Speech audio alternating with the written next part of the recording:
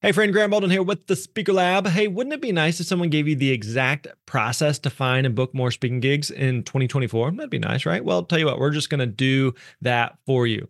We've created a new 18-page guide based on Dan Irvin's process that helped him actually book over $100,000 in speaking gigs in the past year. Now, Dan is one of our team members here. He's a very successful speaker and also one of our coaches. And so you're going to learn how to get started prospecting, master discovery calls, proposal emails, and so much more. All you got to do is go to thespeakerlab.com/steps. Again, that's plural, thespeakerlab.com/steps. We're going to send you that PDF guide right to your inbox. Again, that is thespeakerlab.com/steps. That's it. That's all you got to do. Go there. Hey, thanks for listening. We appreciate it. You're awesome.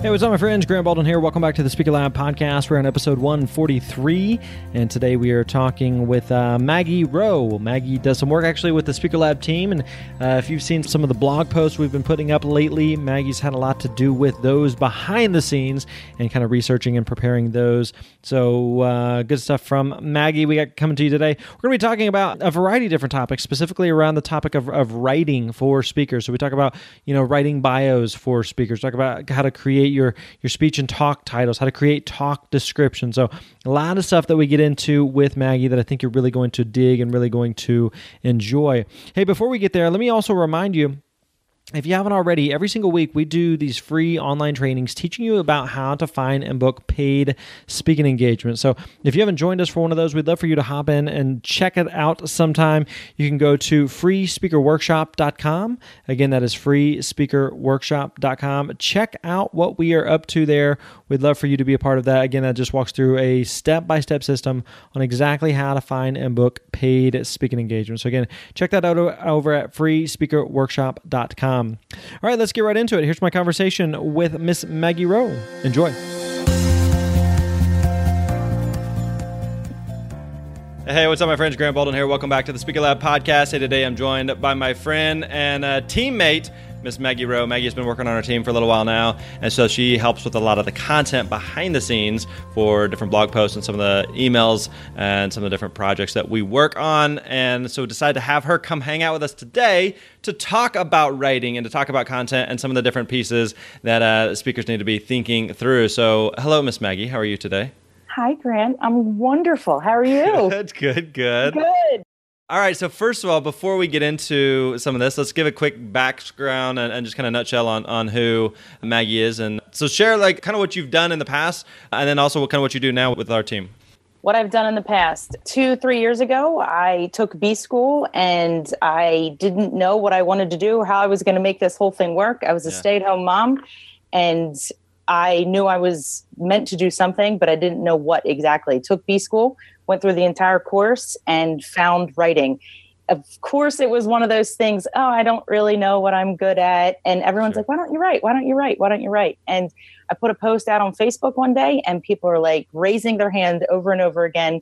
Yes, please help me write my website. Help me write my email sequences. And there it was. I felt like I fell into it.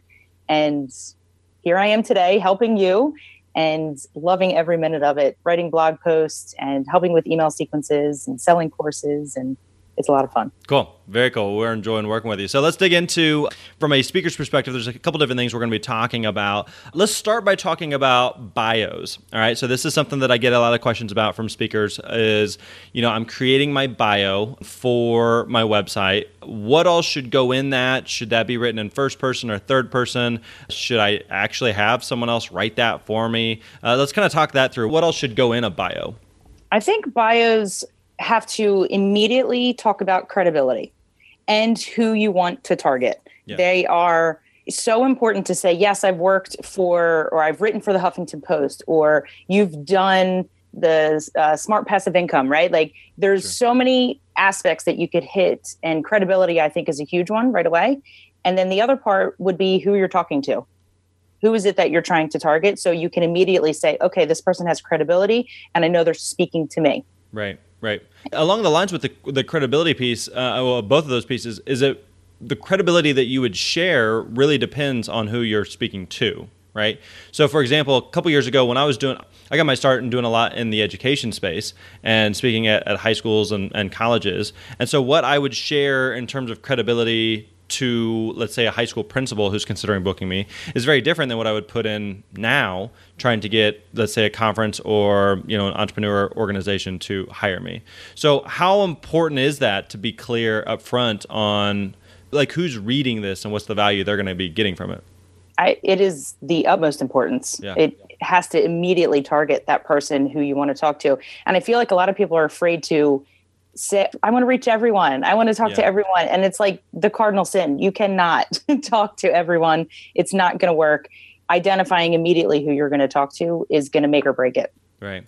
Let's say I have an idea of who I want to be speaking to. So you mentioned the credibility piece. Like what communicates credibility to a potential reader or decision maker? I think any work that you've done, say you have 10,000 people on your list. If there's some sort of community aspect, there's a credibility that says 10,000 other people did this, 10,000 other people brought this program, that establishes credibility. If you've written for the Huffington Post, if there's any sort of publicity or big brand name that you can associate yourself with, then it immediately says, okay, this person is going to be taken seriously and they probably know what they're doing. If Huffington Post trusts them or if Inc. trusts them, then I should trust them too. Right. Okay. So should it be just, you mentioned like a couple different media potential brands there or companies that you've worked with. What other pieces should be included for credibility that would be, and I guess some of it would, I would assume some of it would depend on the industry. Meaning that like in some industries, let's say, where you went to college in a lot of industries may mean squat, but in the right industries it may be pretty important, Yeah, I think colleges are also important. Like I went to Temple University for grad school. Okay, credibility right there. Higher level education, big name university.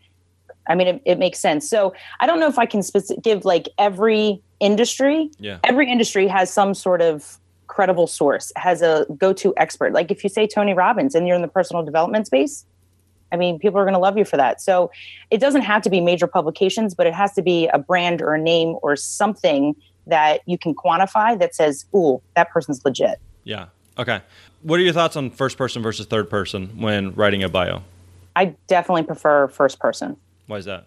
I think it hits home. It's like, hey, I can help you do this. Not we. When I see we on about pages and I see we in bios, I say, well, who's we? Do you really have a team behind you? Or is it you trying to be bigger than you really are? Right. If you have a team, then great. But if you're one person, if your face is the brand of your business, then I would write it in first person. But should it even be, so even if you don't have like, let's say a team involved with it, but it's you, should it be I fill in the blank or should it be Grant fill in the blank? I think I think it just makes more sense and people can relate to it. Is it more of a preference thing? It could be, but I feel like it's a connection thing. It's more of an engagement tool when you say, I help you do this versus we help everyone build their brand. What does that even mean? So I like the interpersonal pieces to it. Yeah. Okay. Mm-hmm. So bios for websites. What about bios for when it comes to like social media profiles? Is that something that we should be thinking through or concerned with? Or is it just, pull out a sentence or two that was already on your site and use it there? No, I would definitely nail this one sentence and use it. Social media profiles, use it on your website. You can use it across LinkedIn, Instagram, everywhere, really, to identify who it is you're talking to, what's the benefit that you provide to them, and how do you help them get there. Gotcha. And so is it okay to use the same like 1 or 2 line bio in all those contexts, or is it going to be different depending on the social media platform? I would keep it the same. Okay. Keep it the same. I feel like if you're targeting the same audience, the platform shouldn't change necessarily. How you engage with the person on social media might change, but how you help them, what you do, who you are, doesn't change. Gotcha. Okay. So, okay, let's shift gears and talk a little bit about speech titles, because this is something when a lot of speakers are working on their talks and their presentations, especially how they communicate that on their website when potential clients are looking at their site and considering whether or not to hire them or book them for a specific event. Oftentimes they're going to want to see what we like to refer to as a menu of just a couple of specific options, so that not just saying like I speak about customer service or leadership or sales, but typically most clients are going to want to see like some actual specific talks that you could give so that they're able to determine if that's a good fit for their audience or for their event. So let's start by talking about actually, let me ask you this. If I'm working on a talk and I got kind of a rough idea of it and I'm thinking about how to describe it, should I start with the title? Should I start with the description? Should I start with the outline? Like what kind of sequence should those pieces come in? Outline. I would definitely start with an outline first, because sometimes the title, it goes either way, depending on the person. I can know the title right off the bat and say, yes, this is exactly what I'm going to write about. Other times I will write the outline, write the entire post, and go back and spend 20 to 30 minutes just working on the headline after it's already been done. So I would definitely start with an outline on what you want to talk about. What's the intention? Where do you want this post to go? What's going to be important for the reader when they're reading it? Once you have the outline, you could even do a rough draft. At that point, I would write the title. At that point, write with the description or the subtitle, or what some people call the H2 on their website. So I typically go outline, headline, description. But from a speech title perspective? A speech title perspective, I would write the speech. Write it, and then you'll know exactly the pieces to the puzzle in it, and then create the headline afterwards. Okay. So let's say I've got an outline, or I've got even the whole talk done there, how do I begin to boil down what that title should be, or let's start with the title. How would I know what that title should be and what should be included in that? The benefit. There should be some sort of hook and benefit that goes along the title. It's the first thing people are going to see when they're experiencing your work or being exposed to you. How is this person going to help me? Why do I need to come to this talk? Why do I have to sit in the audience and listen to this person? And most people want to know, are they talking to me? And what am I going to get out of it? So those are the hooks, the audience, and then the benefit. What would be some examples of that? Examples? Of like talk titles. I mean, you hear them everywhere, right? List post, how to post. And I say post lightly. I mean, headline. And for example, you could say 10 ways to charge more for your next speaking engagement.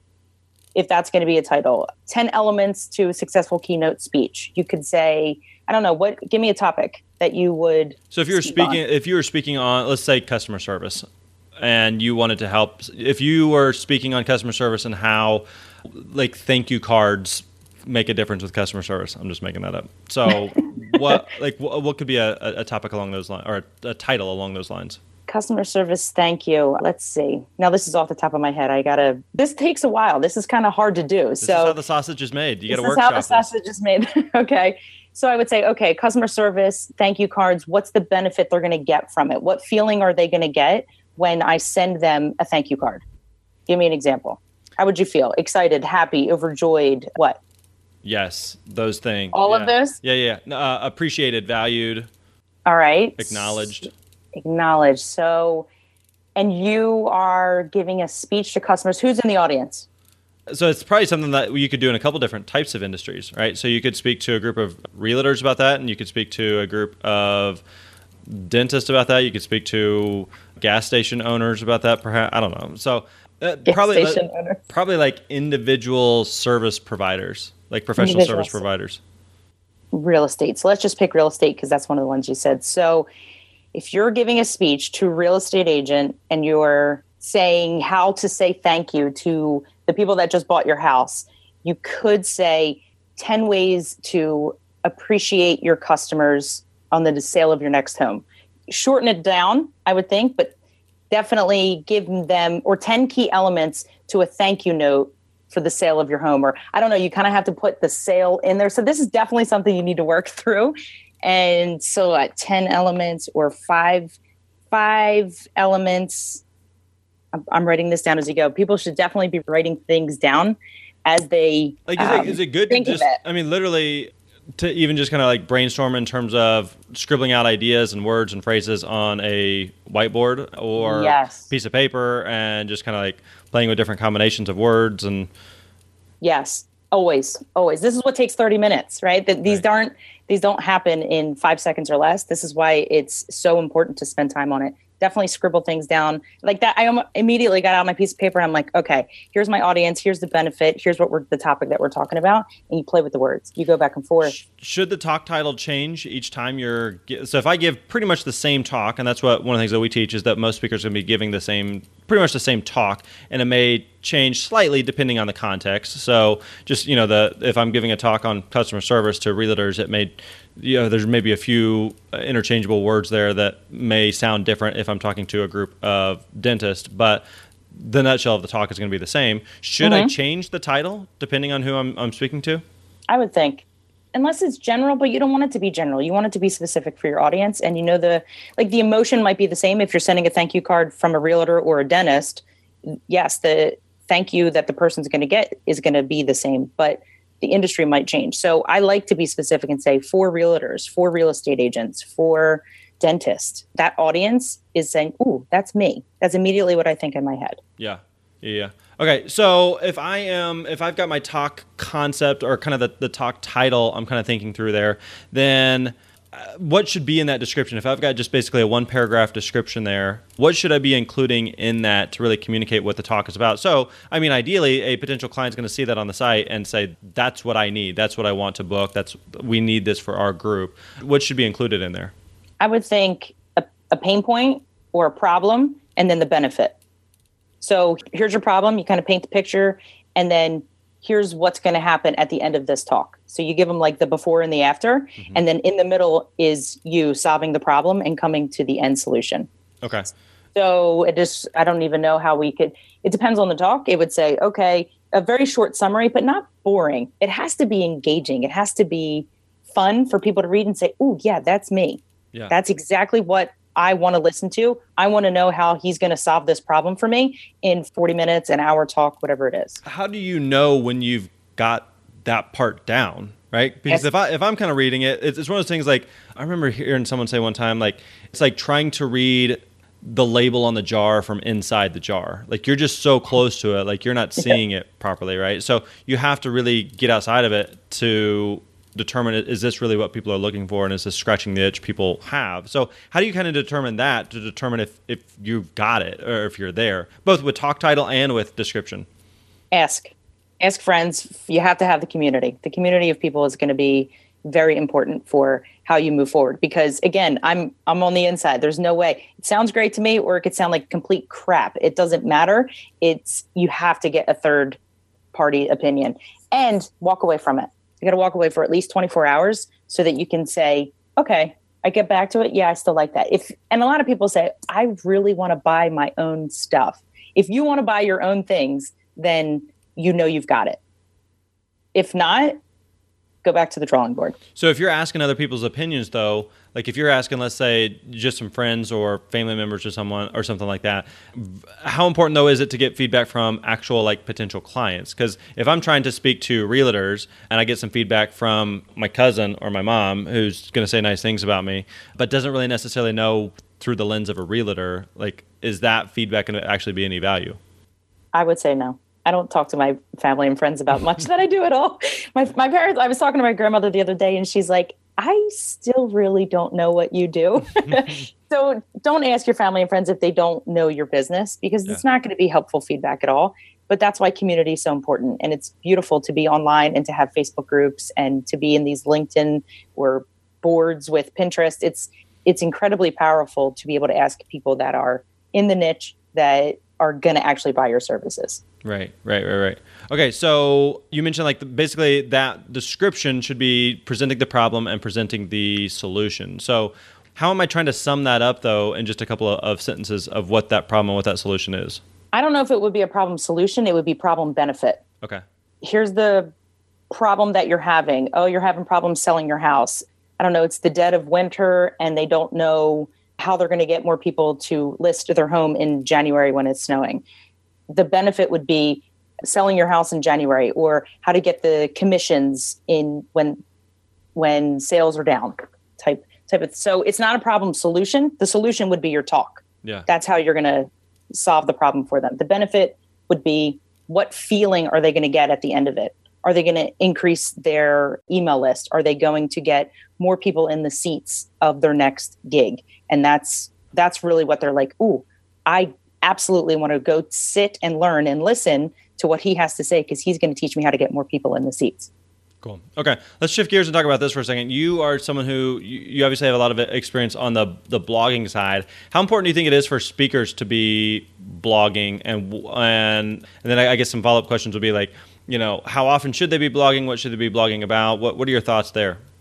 Well, I would say if you hate blogging, don't blog. If you love to write.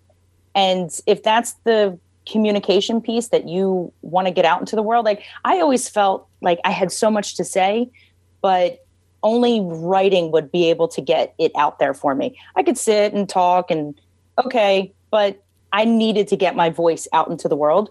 And that's why I feel like blogging works for me. But if it doesn't work for them, I would never force anybody and say, you have to blog. It's going to be the only way you're going to build your business and get exposure.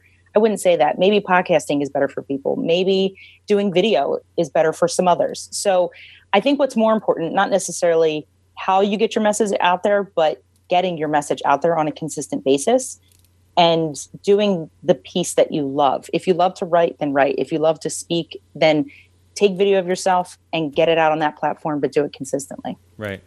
How would that move the needle for speakers in terms of whether you said having a written blog, or whether it's an audio podcast, or whether it's just video clips on Facebook or YouTube or Facebook Live or whatever? What's the point of doing that regular content? The regular content is brand awareness, getting out there and becoming somebody that adds value to someone else's life and says, oh, I really like the way he said that, or that story resonated with me. The importance is you want to get gigs, you want to expose yourself to people that you want to get in front of, and I would do it in front of the right audience. If you know your audience is not on Pinterest, then don't go there. Yeah. Do it on the platforms where your audience exists, your ideal audience too, not just any audience that, oh yeah, I think I want to talk to corporations.